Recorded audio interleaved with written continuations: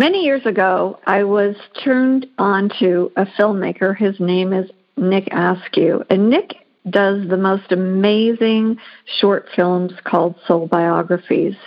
One of my favorite soul biographies was featuring a woman. Her name is Olu. She was a professor of pharmacology and thermochemistry. And the title of the video was simply Smile. So this is an excerpt from that video that really touched my heart. She said, "There's always a reason to smile, to be happy, to be alive, to be able to wake up in the morning. So I have another chance, a chance to do something. I have another chance to create something. I have another chance to go for something. That's a reason to smile."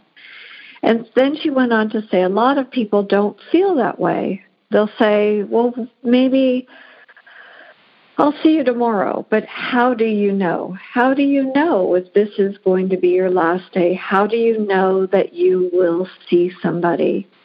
And that should give you reason enough to smile. Hello, this is Lisa LaRose and Michael J. Russ on Connect to Love on PRN-FM on the Vibrant Living Network. The founder of the Vibrant Living Network, Glenn Brooks, was a friend and a mentor to both Michael and I. He reminded us at the end of each show that your life is precious and to enjoy it.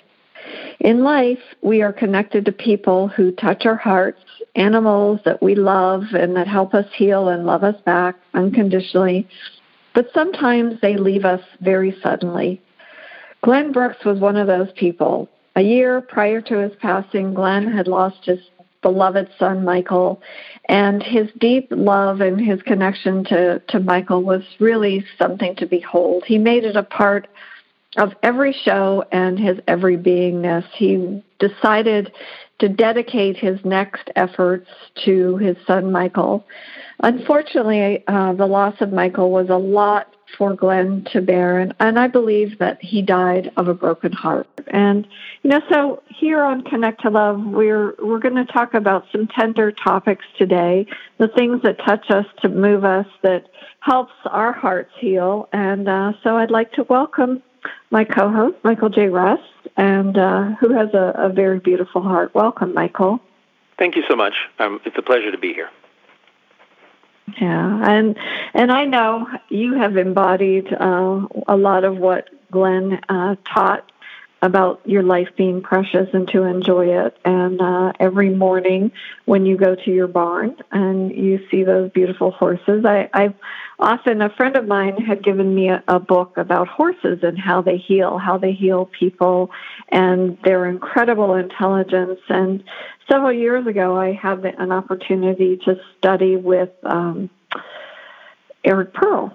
And I studied reconnective healing, and what I found so fascinating is Dr. Eric Pearl, who was a traditional chiropractor, who one day was attuned to this energy field, these frequencies that could heal. He started to utilize them not just with human beings, but with animals. And at that particular class, I met his father, and his father, who had, as a traditional chiropractor, Eric was trained in medical and the body. He was not tuned into frequencies or how they would heal.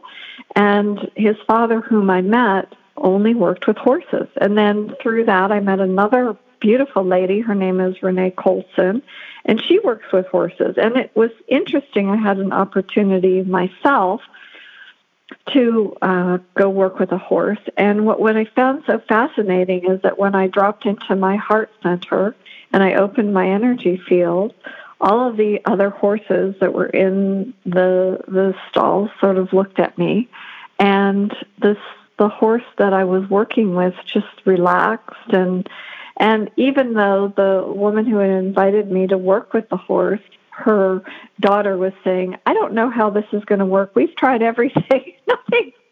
Nothing has worked with this horse." And I just smiled at her, and she said, "Well, you're not a vet." And I said, "No, I'm not." I said, "I'm just, tuning into the heart field of this particular animal, and we'll see what happens." I said, "I have no expectations." I said, I'm just dropping into the field of my heart and wishing the best for this horse for its highest and greatest good. And the woman who I was working, on her horse called me a few days later and said that the horse had made a miraculous recovery. And I said, that's wonderful.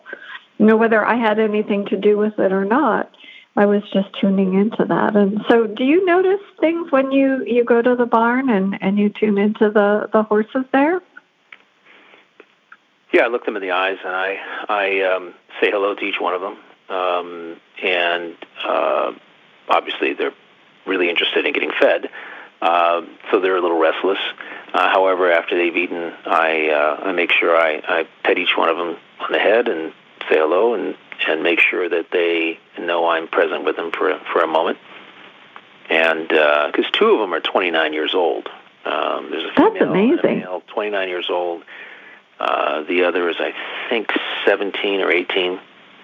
And so two of them are retired from doing anything. They're both lame. But we make sure that they're happy and cared for. It's a retirement home for two out of the three. So, that's wonderful. Yeah, it's a lot of fun. It's 20 minutes we're out there taking care of them and making sure that they're fed and we clean up and we're out of there. But yes, I make sure that I'm present with them. I think it's important to be present. I do the same thing with my cat. I make sure that she knows that I'm present with her when I'm with her, that I'm not, doing something else, that I'm not,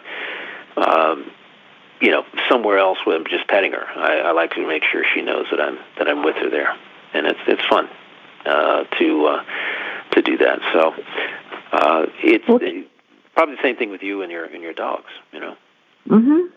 Yeah, it's my dogs are very connected to me. They all have come to me in different ways, and one of the dogs that I have is a 19-year-old German Shepherd. She had a stroke last January, and I, kind of tuned into her and was, gave her an opportunity to see whether she wanted to stay or go. And it was an interesting dynamic because I fed her with a syringe, some turkey broth, like turkey bone broth, and really did everything for her for a week. And I thought, well, maybe it's time to let her go. And one day she just stood up, and she's been going strong ever since. But you just don't ever know if they're going to stay or if they're going to leave. But I think they do. They give us so much unconditional love. It's there's no other thing like it. And I often said that the word God is God backwards, and it is because of that. It's that neat feeling that we get. Mm-hmm. Mm-hmm. I love that. That's wonderful. And that is so true. I not necessarily I don't want to necessarily go there, but I did 13 years with our little corgi that passed on Monday, and I really she was a little creature that was just so full of love and so present with you, and I made sure that I returned that to her, that I was present with her, that I knew what she liked, and I'd get down on the floor with her so I could be at her level because they're very short dogs. And she loved it when I got down there. She was full of love, full of life, and it's the most challenging thing is to lose them. However, you have to always recognize that not only are they not going to be with us forever, and because of that, we have to make sure that we're present with them and not somewhere else. A lot of people get pets and they're just a nuisance. They kind of see them as that. And I've never seen any pet as a nuisance. It's a function of we're going to learn something. You're going to teach us something. And that's the way I approach it. They teach us patience. They teach us to engage with them, to love unconditionally, because that's what they give you is love without condition. And it's a beautiful thing if you embrace it. It's a beautiful thing. and to be there with them. And a lot of times in our lives we get really busy into a lot of different things and get very distracted. And there's a lot of stimuli out there. And our animals in our lives don't always get that direct one-on-one, hey, I'm here, present with you attention that they really deserve. And not because they're, needy, but because really we can learn that to be unconditionally loving from them. And all pets, do things, make mistakes or whatever, but there's always a reason behind it. And generally, if pet trainers will tell you, it's not the pet, it's the owner. No, you're absolutely right. I mean, and I think, animals they teach us lots of different lessons. And, I have a little dog from West Virginia that I came in as a rescue, and he doesn't. It's amazing because he does not like any cross words. So if I even say no, he'll furrow his brow and he'll kind of growl at me. And the other day, I said to him, I picked him up and I'm like, we just got to have get over this. But it makes me look at myself, and I'm thinking to myself, am I losing my patience? And he will not allow it. He will not allow me to be impatient with him. Yeah. And it's interesting because it's correcting me. He's training me to be a more loving human being. And I have to share with you because I know you. I'm a little bit out there and with our audience, but I'd love to hear your thoughts on this. So yesterday, when I was coming back from doing some different errands, I had passed the playground, and it's right behind the fire station. And these two boys with about 12 children all around were beating each other up. And they were pretty young. They were probably between 8 and 10 years old. And I couldn't get over the fact that, as I turned the corner, this fight was going on. And I understand kids will fight. I pulled my car over and I said, "Stop that." And they all kind of looked up. And I said, "You know what? You should be ashamed of yourselves." I said, "This is not the way human beings treat each other." Right. And they looked at me. And, the one boy who was 12 years old told me, to get back in my car and mind my own business. And I said, "No, I'm sorry, I won't." I said, "This is what's wrong with humanity." I said, "The fact that you other children are watching what's going on and you don't see anything wrong." I said, "We need to come from a place of love if we want to change this world." And the one kid, looked back and, told me to get back in my car. I said, "Well, there's lots of different ways we can handle this. And no, I'm not going to be bullied." But the two boys that were fighting in this altercation, you could see their eyes. They were looking at me, and then they were looking at each other. And I thought, where does this lead? Where do we draw the line? How do we teach these young people to be more compassionate and loving with each other? And maybe, yeah. That is so true. Excellent example, though, of how to handle that kind of situation. I love that. And that's what we mean, of course, when we're talking about coming from a place of love, compassion, and empathy.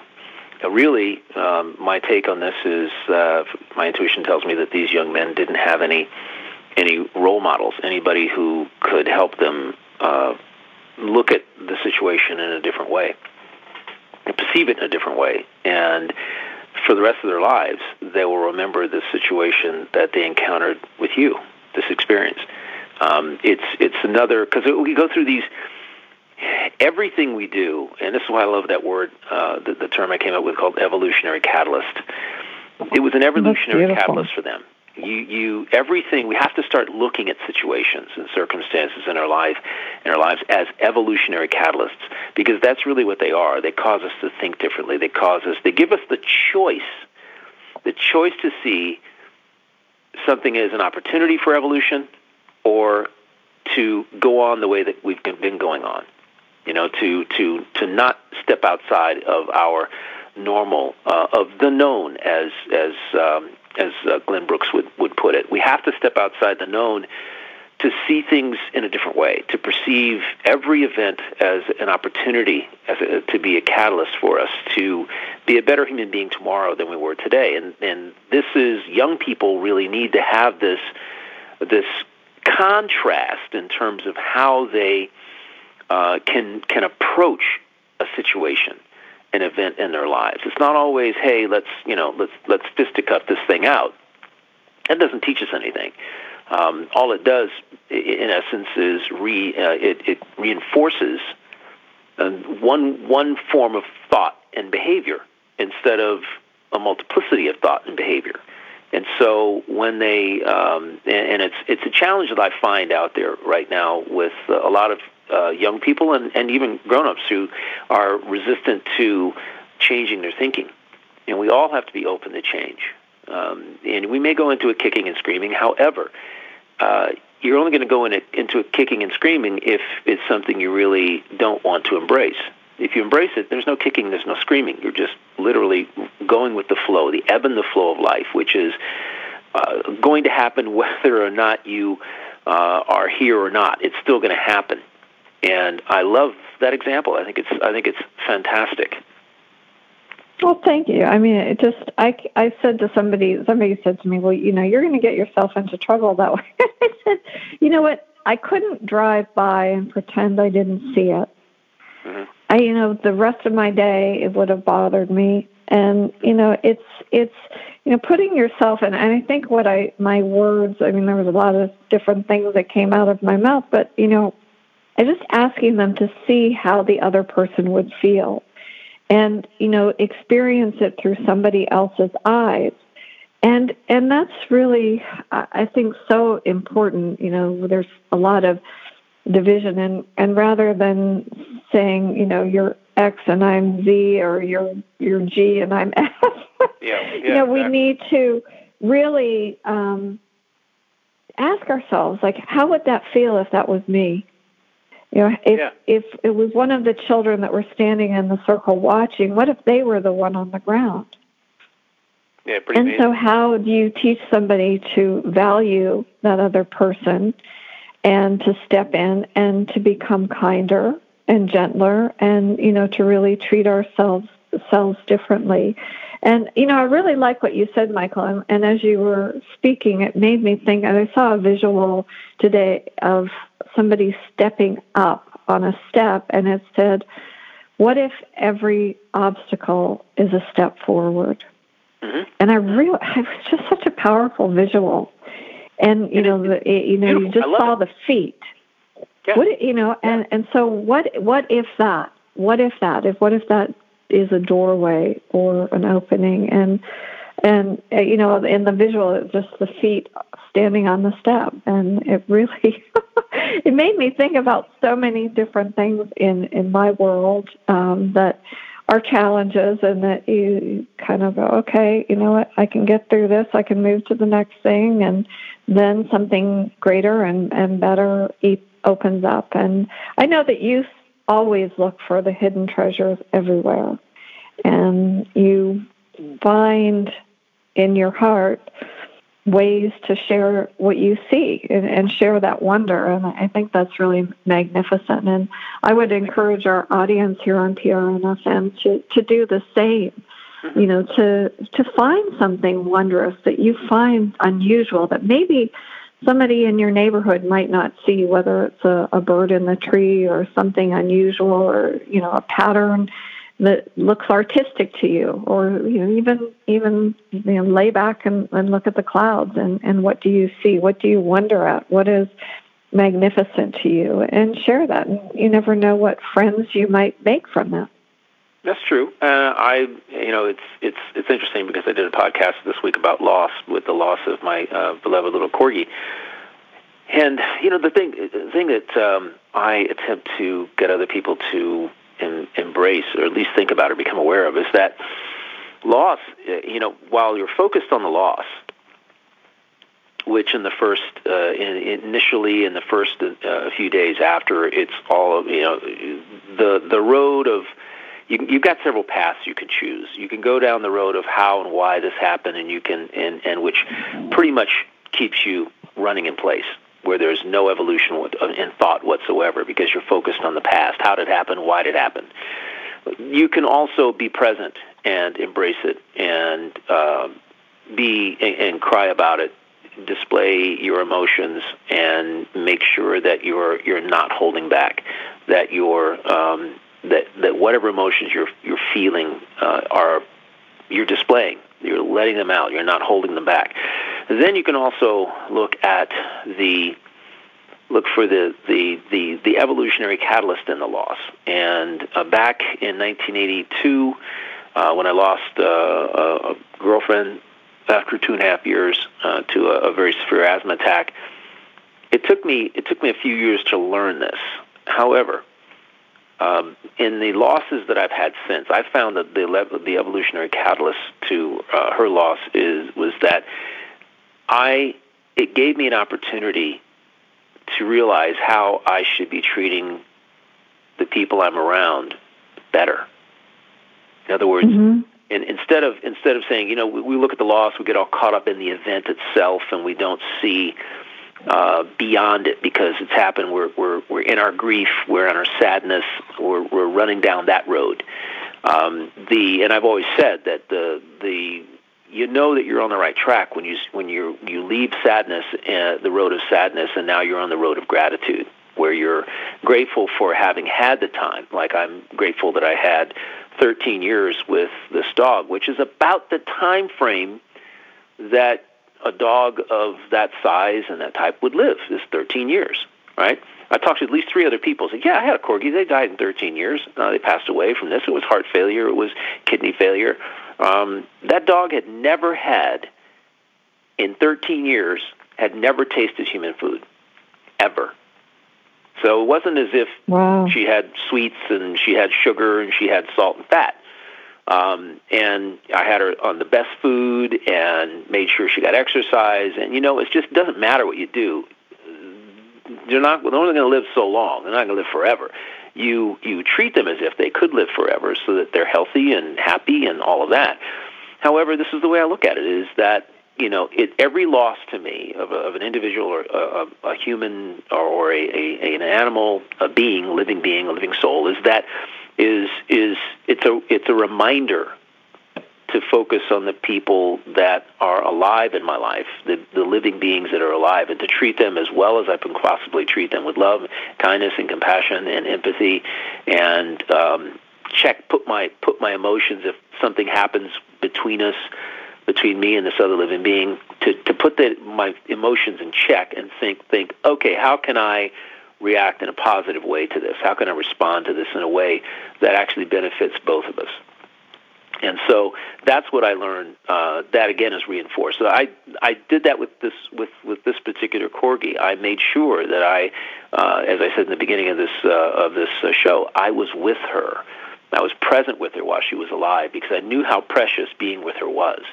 And that's what we have to understand with not only our pets, other animals, but just living individuals, people around us, our family, our friends, and those people that we connect with only for a brief moment. It's about the connection. That was one thing Glenn was just adamant about, the connection. He was fascinated by how you could connect with somebody and how deep you could go with them. And that's probably why we clicked, because that's kind of what I like to do. I like to find out how people feel about themselves and their life and what they're doing, and not just what they do, which really doesn't matter, but how do they feel about what they do? How do you feel about your life right now, where you've come, how you've gotten there, and all that? Because that's really going to give me an up-to-date state of mind, a state of being of who this person is.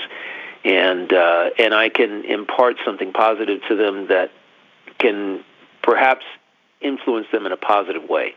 That's the whole idea. And it could happen for a brief moment, or not. And it's beautiful. And I go back to, this kind of ties into the story that you told about these young boys, and how you imparted something positive to them that they can't unknow, right? They know a different way to look at things. They can't unknow that. They didn't know before, but now they're aware of it. Even if they don't act on it like that the next time, they're still aware that there's another way.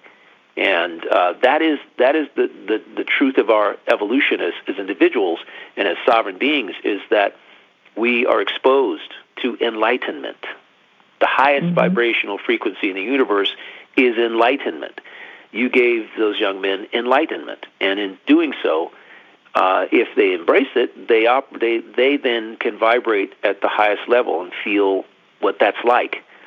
And it's fascinating to, for me, live day to day in that perspective.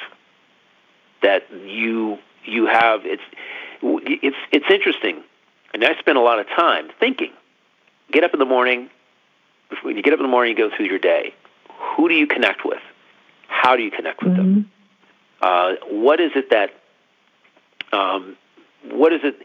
And you notice everybody's on a different soul level. Everybody's on a different level of conscious awareness. So some people just react to events that, again, have no value and no relevance in 24 hours. It's just something that happens now. And I'm very careful about investing in things that don't have any relevance or will have no relevance to anyone or anything in 24 hours. To me, that makes no sense whatsoever.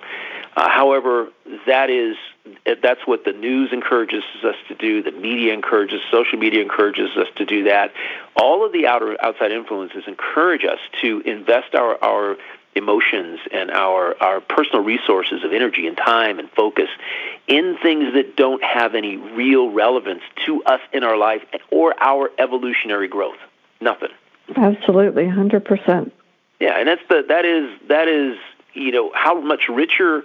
And this is the question you have to ask yourself: how much richer could my life be if I did not do that anymore? If I no longer invested, if I looked at my personal resources as the treasure in my life, am I going to just give away that treasure? The wealth is in my personal resources, my time, my energy, my sovereignty, my mind, my body, my spirit. I'm not going to just give them away to people, right? If we look at it differently, then we can approach it differently. And that is what fascinates me. It's why I do the Life Moves podcast. It's why I love being on this radio show, because we get to talk about these things. And I hope that I can share something that helps someone listening to us take a look at the drama or the events or circumstances that are going on in their lives and just for a moment see it in a different way. And in seeing it in a different way, in a different light, from a different direction, change their perception of it, they can experience for just a brief moment what it's like to be an alchemist. That's probably the best way to put it. To be that alchemist, to be the alchemist that they were meant to be able to transform that thought, that feeling. Ultimately, it's about the feeling. That's really what you're transforming, is the way you feel. And I use these processes to feel awesome all day, every day. Even through the death of my beloved Chelsea. It's what drives me on a daily basis. Now, it's taken me a while to get here, and just like it takes, there's a lot of things that go on, and there are a lot of people who haven't really experienced deep loss in their lives, and so when they do for the first time, it throws them for a big loop, which is why I say, use these concepts and techniques, ways of shifting your perception. Use the alchemy on the little things so that you can perfect your use of them, so you can perfect them. That's really what it's about, is how to do that. How to do that. That's what's interesting, and that's what fascinates me. Absolutely fascinates me. And I go ahead. Couldn't agree more. Sorry, I got off on a little diatribe there, but no, not at all. I am passionate. I am so passionate about that it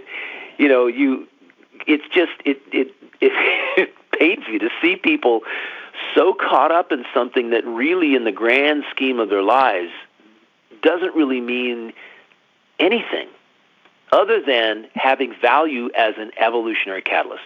having value, giving us the opportunity, the ability to see it as an opportunity to grow themselves. It's not about the thing, the circumstance. It's really what you do, how you respond to it, how you internalize it, how you externalize it. That is really what counts. And that is where you derive value from your life, in my view, is by practicing responding in a positive way. And when you do, you feel awesome. You feel magnificent, fabulous, amazing. Yeah, I can think of a dozen other adjectives and glittering generalities. It's amazing how you can feel.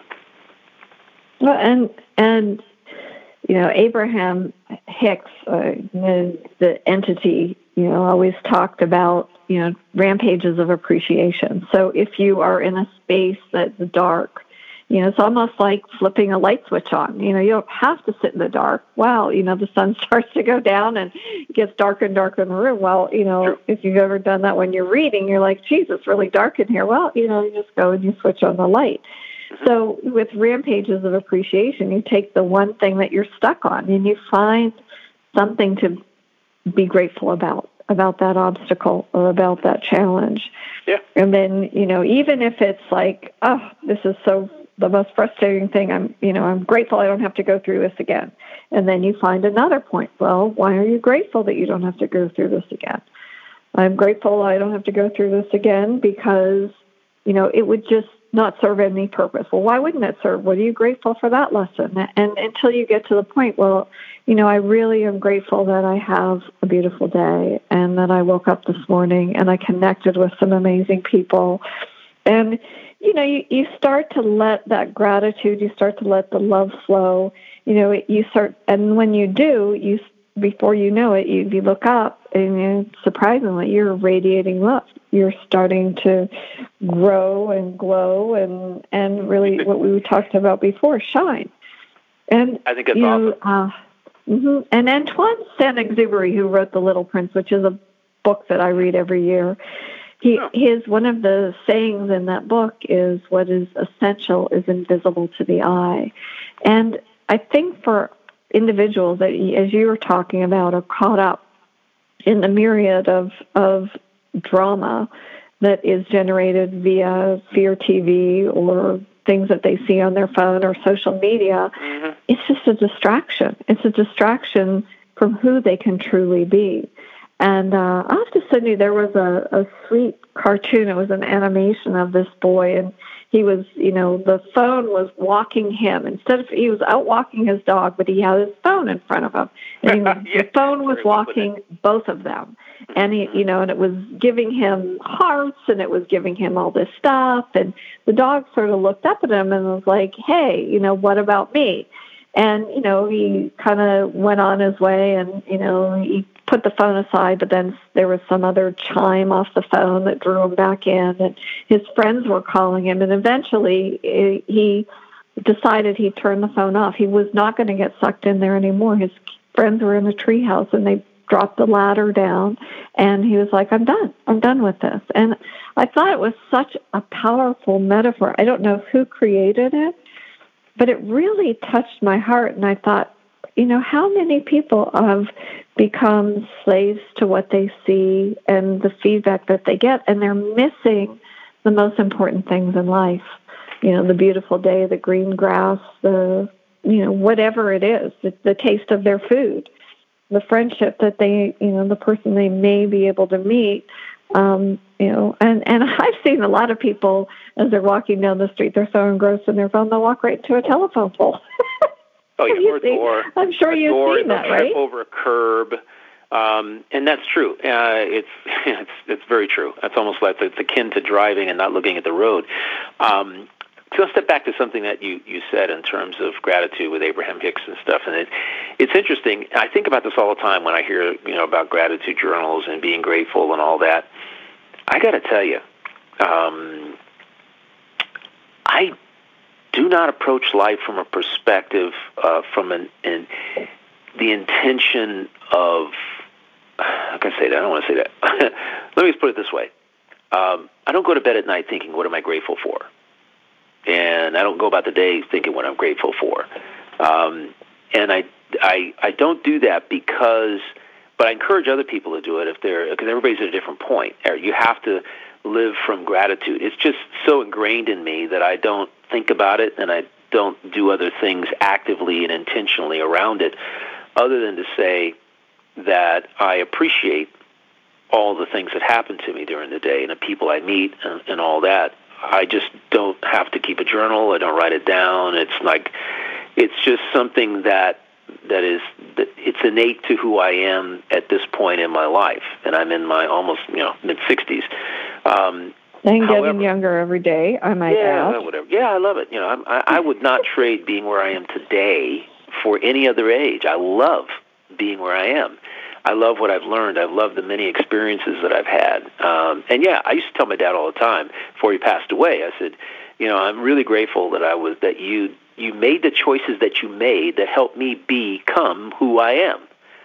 And that's really it. If he hadn't, he could have stayed in Florida. He could have taken over his dad's cabbage farming business. He could have, not met my mother and done something else. He could have chosen to go into the Air Force and never taken a foreign assignment, okay, in the 60s, which opportunities that weren't available to people of color. And so I find, he had 7 years of dementia before he passed. Oh my goodness, I didn't know. Yeah, that's okay. It's another one of those things that like I said, that losing someone very close to me in 1982 made me really examine everything about what I was thinking, what I was doing. It was a real pivotal moment, and I think most people have a pivotal moment in their life. That was mine. And so it made me. It impacted the way that I dealt with my dad, what I thought about him, my interactions with him. And every time I was with him, it wasn't about how many times he asked me, the same question. That just water off a duck's back. I wanted to know where he was focused. I wanted to know where his eyes were focused. I wanted to challenge him to think about, to take himself to a point in time when we were in some place in Asia or we did something in our lives, and I would sit there and watch football games with him, and I could tell when his soul was zoning. I could tell. And when it came back, I just engaged with him. When he was zoning, I let his soul, run out and play. And then when it came back, and he looked back at me again, I engaged with him.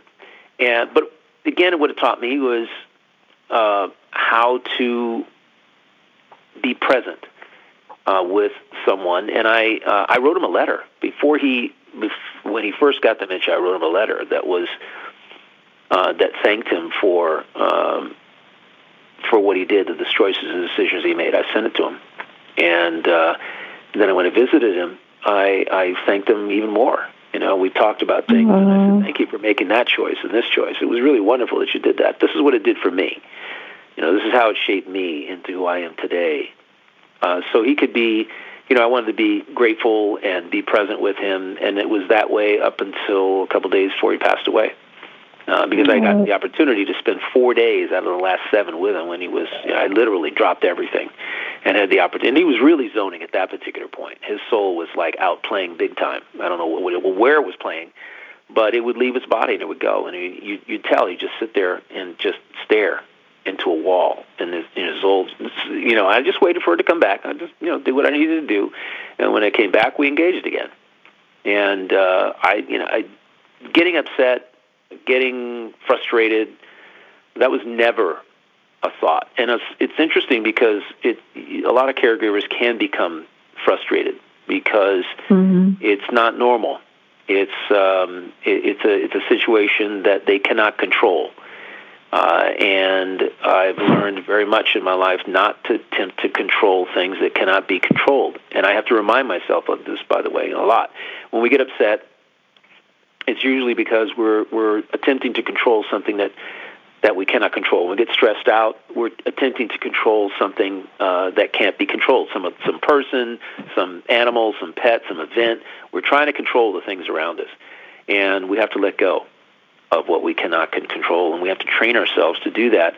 in every moment, because it's so easy to want to do that, to slip into that mode of thinking that why can't you do this? Why can't you do that? Because you don't have any control over it. You can influence. You can be a role model, and that's all you can really do. And for some people, that's really a challenge. But it's so wonderful that we have this conversation about this, about where it started with you and the young boys, and how it's blossomed into this, because it's living everyday life. We want every day to be happy and grateful, and we want to love ourselves and be self-confident, and we want to have great relationships. And what we have to really understand in the end is that we don't have any control over how other people react to what we say, think, or do. We just don't have any control. Absolutely. So I approach that and I encourage my listeners and clients to approach it from, let's live from love and empathy and compassion and kindness. Let's live from those four things, and then let the chips fall where they may. You can never say anything wrong if it's from the heart, if it's from your own inner truth. If it's said with integrity. And that's not, by the way, saying you did this, you did that. That's not what I'm talking about. It's how I feel when you do this. It makes me feel this. When you do that, it makes me feel this way. I want you to know how I feel. And not because I want you to change your behavior because it'll change the way I feel. I just want you to know that what you're doing is making perhaps myself and maybe other people feel this particular way. Now, I'm in charge of my own feelings, okay? So that I go there too.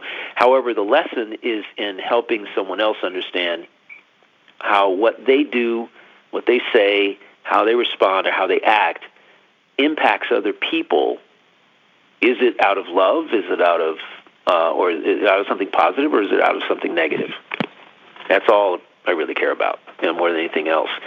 So if you work with gratitude long enough, you live from it, you don't have to, it's not a conscious practice. It's just something that becomes innate to you, and you weave it into your every thought process and interaction.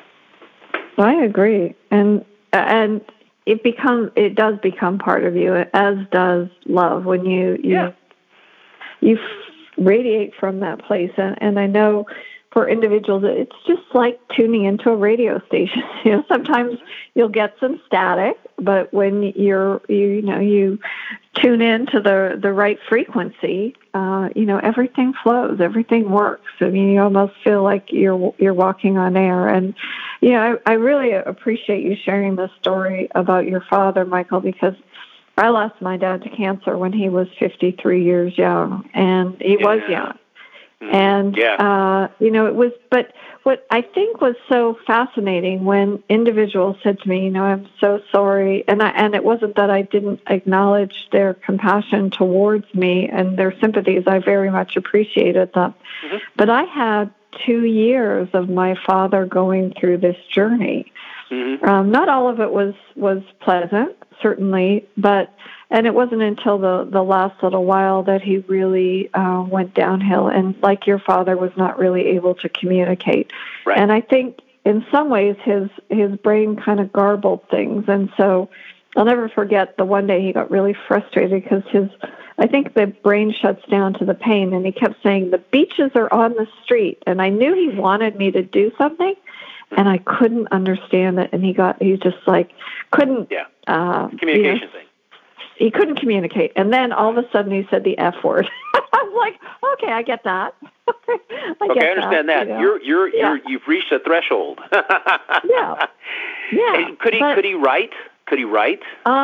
He had a renal cell cancer, kidney cancer, and unfortunately, back then, they didn't realize that when you took out the mothership, the main tumor, that it would metastasize, and that's what happened. So he ended up with a fairly large tumor on his right shoulder, and so it incapacitated him. And they offered him, the choice of amputation, and he just said no. He said, I'm ready to go.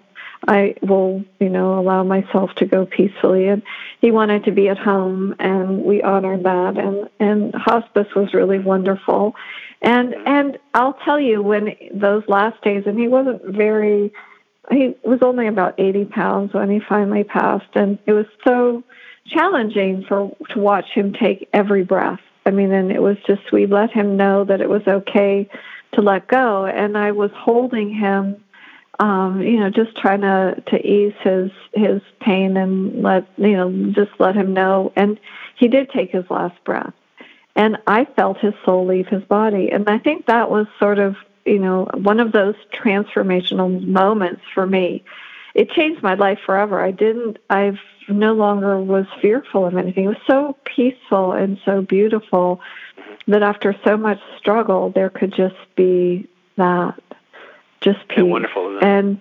And he had his family around him. My grandmother came, and she was there, and all of his children were there, and my mother was there. And it was just peaceful. And it opened new eyes and new doorways to me that I never would have imagined. I was on the trajectory to go to medical school. That's what I wanted. And I no longer wanted that. It transformed really who I was. And I see it as a gift. And so many things in my life I see because of that one event changed, really, really transformed and changed. And I was so grateful for all of it. Every challenge, every, thing that unfolded after, it made me a better business person. It made me so many different things. And, amazing, isn't it, how that happens? Mm-hmm. And it's a matter of how you saw it, how you interpreted what happened in your life. We always have that choice of whether or not to see something on the face of what it is, or to look deeper and, as you mentioned in the beginning, find the treasure. The treasure being the catalyst in our lives to grow. The evolutionary catalyst of it, the opportunity, and whatever it is that's we have that choice to see that. And it's a unique thing to go through life seeing opportunity versus a problem, a circumstance that something that, as I hear a lot of people say, that's hard. This thing is hard. This tough. This is impossible. This is difficult. And I go, only because you make it so. Yeah, you could choose another way. You could choose not to use those words and put up those hurdles of, in thinking. You could say, I'm going to approach this from a perspective of a challenge. This is a challenge to me. How can I overcome this challenge? Instead of copping out and saying it's hard, it's going to be tough, this is going to be impossible for me. It's going to be if I had said it's going to be impossible for me to get over my corgi, what would I be thinking in the next couple of days? It's going to color my actions and my thoughts. And it's going to mire me in the grief and sadness that I exhibited as a result of her passing. And she was, literally walked into a vet and didn't walk out. That is, she had breathing issues for the weekend, but it is amazing how that happens. How as soon as she got onto the table and had X-rays and whatever, it was almost as if she wanted us to have closure with what was wrong with her. She wanted us to know what was wrong with her before she decided to pass, before she chose to pass, because she'd waited the entire weekend. She could have passed at any point in the weekend. Nothing had changed from Saturday morning until Monday morning, except her conscious decision to go. And it's fascinating to me. It's just fascinating that to look at her passing that way, because it was quick. Literally, it was. We had 15 minutes with her, and we only 2 was all we got. We wanted 15 minutes before because we were had to put her to sleep because she was she was in a lot of pain, and she was not salvageable in any way, shape, or form. Yet she actually chose to leave on her own terms, and that is some serious old soul going on there. Oh, without a doubt. Without Serious a doubt. Old soul. Old soul. Yeah. Yeah, and it was, she brought you two together in that time, and you had that weekend with her, and it was, as you said, it was her soul's choosing. And I think that's so important to remember. It's so true. You are so, and that's, it doesn't always occur like that with the people, but this was the second animal this had occurred with. So, in 3 years. And, I live in gratitude for having had the opportunity to have done everything possible to treat her right, to love her, and to experience her unconditional love, which is what we really want from those people around us, is to give love and receive love. We want to, wait for it, connect to love.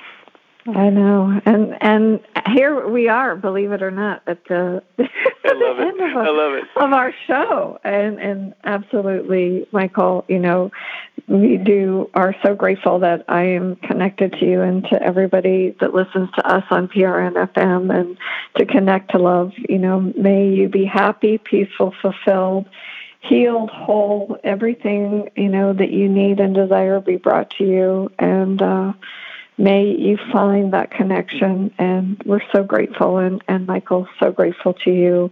Thank you. Me, you. For connecting to love. Thank you, and we'll look forward to connecting next week. We definitely. Would you like to sign off with anything else? No, you did it. You just did it. That was beautiful. Right. I cannot add to that. Take care.